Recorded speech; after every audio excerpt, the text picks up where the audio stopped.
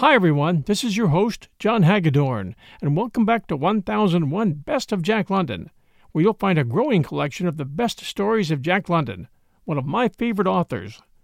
You may have seen the movie version of White Fang. There have been 14 of them, but nothing gives you the real story like the book White Fang, which I'm sharing here at 1001 Best of Jack London. White Fang was first serialized in Outing magazine between May and October of 1906 and was published in book form in October of 1906. The story details White Fang's journey to domestication in Yukon Territory and the Northwest Territories during the 1890s Klondike Gold Rush. Much of White Fang is written from the viewpoint of the lead canine character, enabling Jack London to explore how animals view their world and how they view humans. White Fang examines the violent world of wild animals and the equally violent world of humans. The book also explores complex themes, including morality and redemption. The story begins before White Fang, a wolf-dog hybrid, is born, with two men and their sled dog team on a journey to deliver the coffin of Lord Alfred to a remote town named Fort McGurry in the higher area of the Yukon Territory. The two men, Bill and Henry, are stalked by a large pack of starving wolves over the course of several days. Since the novel has been published, it has been translated into over 89 different languages and, in addition, released as a 3-volume Braille edition. Upon its release, White Fang was an immediate success worldwide and became especially popular among younger readers. Robert Greenwood called White Fang one of London's most interesting and ambitious works. I sincerely hope you enjoy my reading of this story, and hope that you recommend 1001 Best of Jack London to others. Thank you. And now, Part 1, Chapter 1, The Trail of the Meat. Dark spruce forest frowned on either side the frozen waterway. The trees had been stripped by a recent wind of their white covering of frost, and they seemed to lean towards each other black and ominous in the fading light. A vast silence reigned over the land. The land itself was a desolation, lifeless, without movement, so lone and cold that the spirit of it was not even that of sadness. There was a hint in it of laughter, but of a laughter more terrible than any sadness, a laughter that was mirthless as the smile of the Sphinx, a laughter cold as the frost and partaking of the grimness of infallibility. It was the masterful and incommunicable wisdom of eternity laughing at the futility of life and the effort of life. It was the wild, the savage, frozen-hearted Northland wild. But there was life, abroad in the land, and defiant. Down the frozen waterway toiled a string of wolfish dogs. Their bristly fur was rimed with frost. Their breath froze in the air as it left their mouths, spouting forth in spumes of vapor that settled upon the hair of their bodies and formed into crystals of frost. Leather harness was on the dogs, and leather traces attached them to a sled which dragged along behind. The sled was without runners. It was made of stout birch bark, and its full surface rested on the snow. The front end of the sled was turned up, like a scroll, in order to force down and under the bore of soft snow that surged like a wave before it. On the sled, securely lashed, was a long and narrow oblong box. There were other things on the sled, blankets, an axe, and a coffee pot, and frying pan, but prominent, occupying most of the space, was the long and narrow oblong box. In advance of the dogs, on wide snowshoes, toiled a man. At the rear of the sled toiled a second man.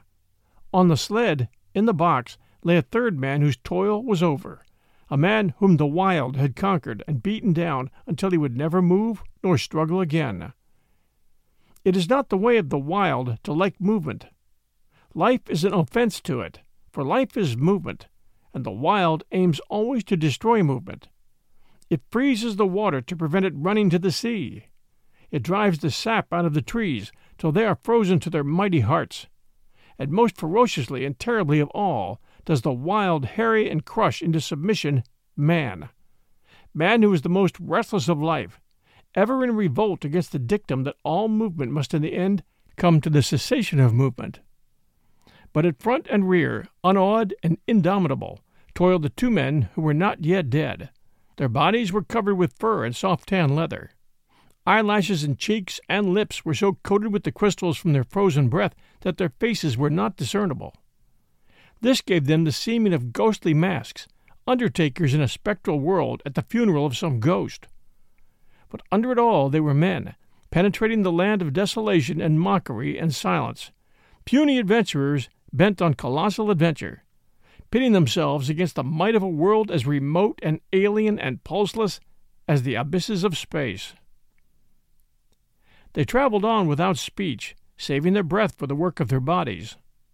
On every side was the silence, pressing upon them with a tangible presence. It affected their minds as the many atmospheres of deep water affect the body of a diver.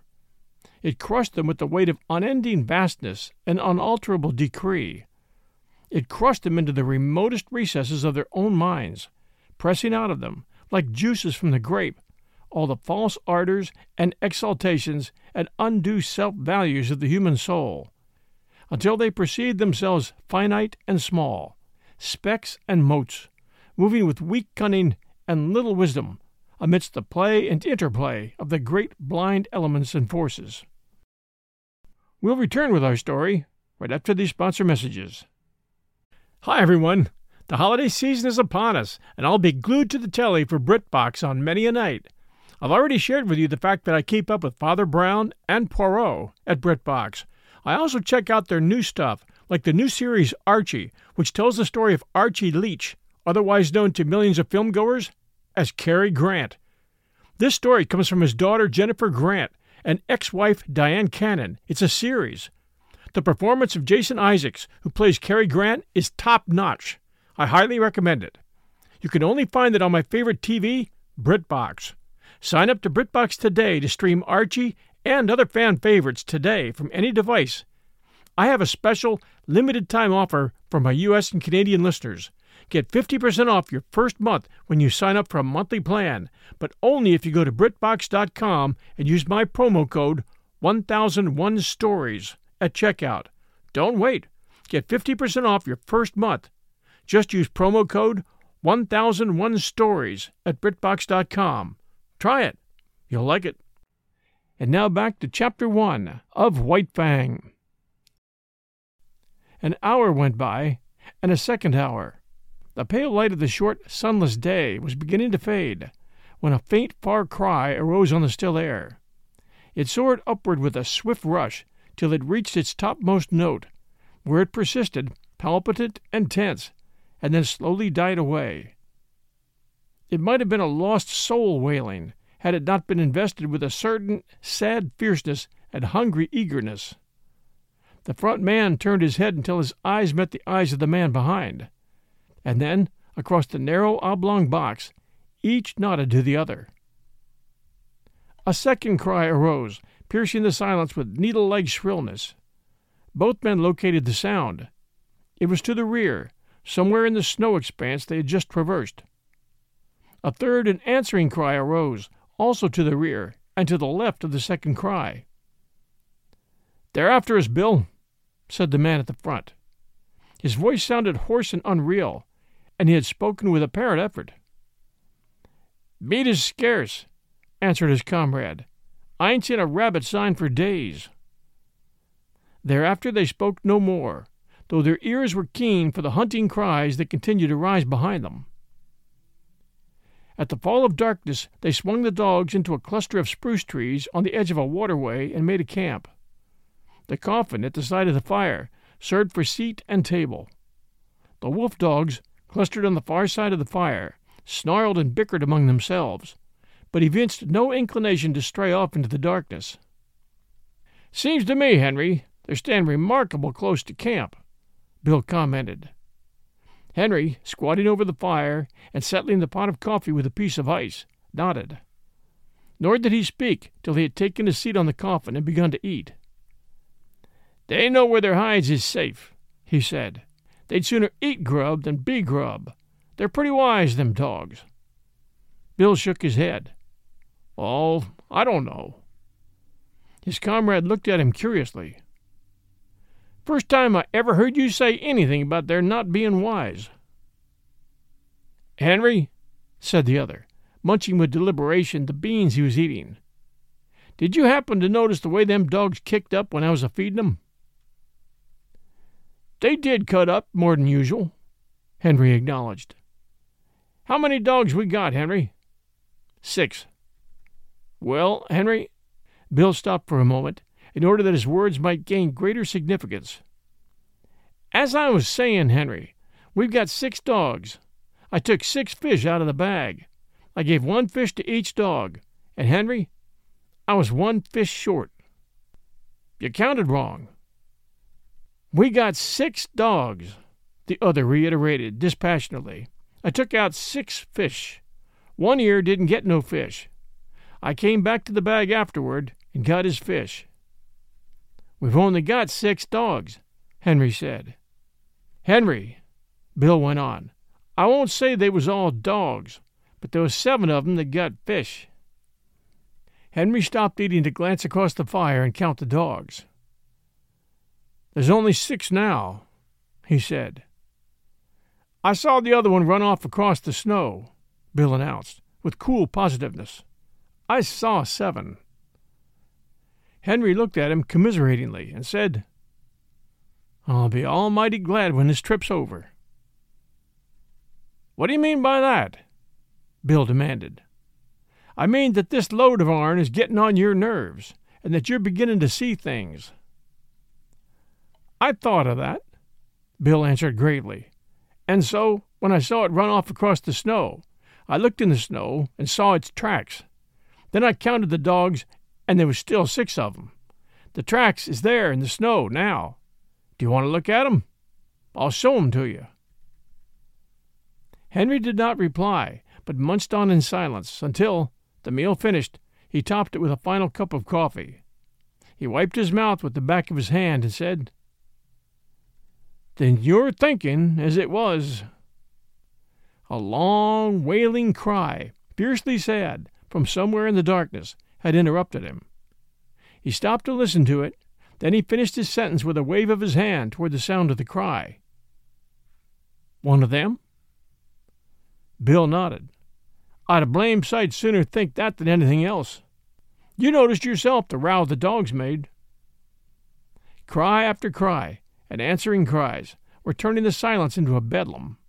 From every side the cries arose, and the dogs betrayed their fear by huddling together and so close to the fire that their hair was scorched by the heat. Bill threw on more wood before lighting his pipe. "I'm thinking you're down in the mouth some," Henry said. "Henry?" He sucked meditatively at his pipe for some time before he went on.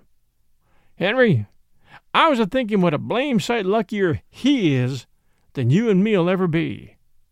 He indicated the third person by a downward thrust of the thumb to the box on which they sat. "You and me, Henry, when we die, we'll be lucky if we get enough stones over our carcasses to keep the dogs off us." "But we ain't got people and money and all the rest like him," Henry rejoined. "Long-distance funerals is something you and me can't exactly afford." "What gets me, Henry, is what a chap like this, that's a lord or something in his own country, and that's never had to bother about grub nor blankets, why he comes a-butting round the godforsaken ends of the earth. That's what I can't exactly see." "Yeah, he might have lived to a ripe old age if he'd have stayed at home," Henry agreed. Bill opened his mouth to speak, but changed his mind. Instead, he pointed towards the wall of darkness that pressed about them from every side. There was no suggestion of form in the utter blackness. Only could be seen a pair of eyes gleaming like live coals. Henry indicated with his head a second pair, then a third. A circle of the gleaming eyes had drawn about their camp. Now and again a pair of eyes moved, or disappeared, to appear again a moment later. The unrest of the dogs had been increasing, and they stampeded, in a surge of sudden fear, to the near side of the fire, cringing and crawling about the legs of the men. In the scramble, one of the dogs had been overturned on the edge of the fire, and it had yelped with pain and fright as the smell of its singed coat possessed the air. The commotion caused the circle of eyes to shift restlessly for a moment and even to withdraw a bit, but it settled down again as the dogs became quiet. "Henry, it's a blame misfortune to be out of ammunition." Bill had finished his pipe and was helping his companion to spread the bed of fur and blanket upon the spruce boughs which he had laid over the snow before supper. Henry grunted and began unlacing his moccasins. "How many cartridges did you say you had left?" he asked. "3," came the answer, "and I wished 'twas 300. Then I'd show 'em what for, damn 'em." He shook his fist angrily at the gleaming eyes and began securely to prop his moccasins before the fire. "And I wish this cold snap would break," he went on. "It's been 50 below for 2 weeks now, and I wished I'd never started on this trip. Henry, I don't like the looks of it. I don't feel right, somehow. And while I'm wishing, I wish the trip was over and done with, and you and me was a-sitting by the fire at Fort McGurry just about now and playing cribbage. That's what I wished." Henry grunted and crawled into bed. As he dozed off, he was aroused by his comrade's voice. "Say, Henry, that other one that came in got a fish. Why didn't the dogs pitch into it? That's what's bothering me." "You're bothering too much, Bill," came the sleepy response. "You was never like this before.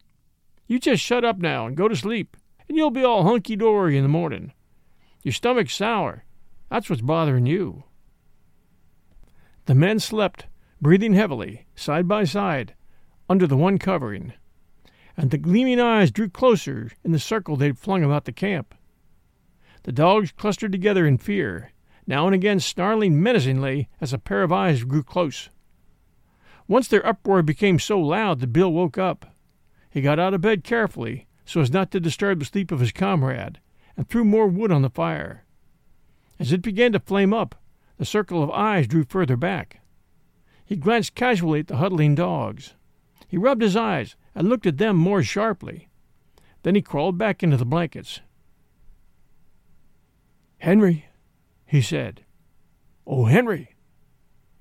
Henry groaned as he passed from sleep to waking and demanded, "What's wrong now?" "Nothing," came the answer. "Only there's 7 of 'em again. I just counted."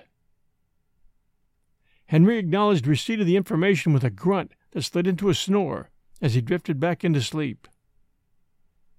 In the morning it was Henry who awoke first and routed his companion out of bed.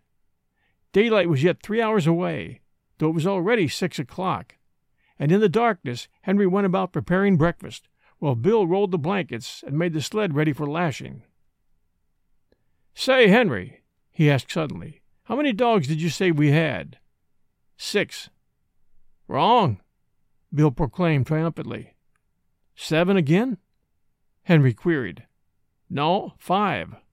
One's gone." "The hell?" Henry cried in wrath, leaving the cooking to come and count the dogs. "Damn, you're right, Bill," he concluded. "Fatty's gone. And he went like greased lightning once he got started. Couldn't have seen him for smoke."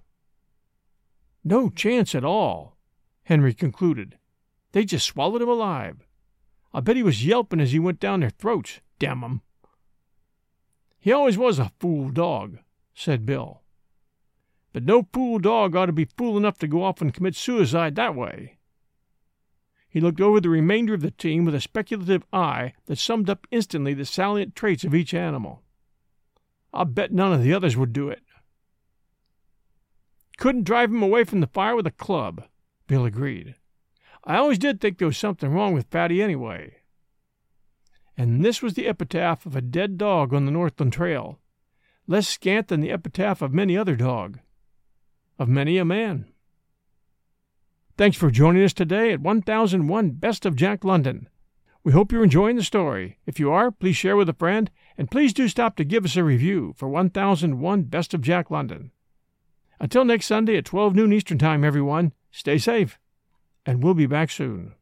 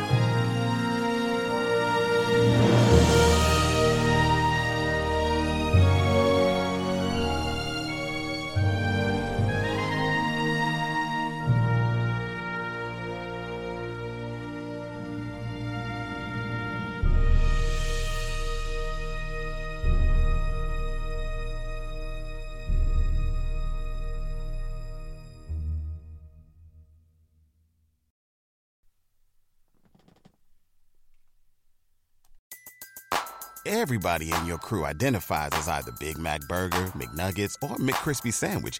But you're the Filet-O-Fish Sandwich all day. That crispy fish, that savory tartar sauce, that melty cheese, that pillowy bun. Yeah, you get it. Every time. And if you love the Filet-O-Fish, right now you can catch two of the classics you love for just $6. Limited time only. Price and participation may vary. Cannot be combined with any other offer. Single item at regular price. Ba-da-ba-ba-ba.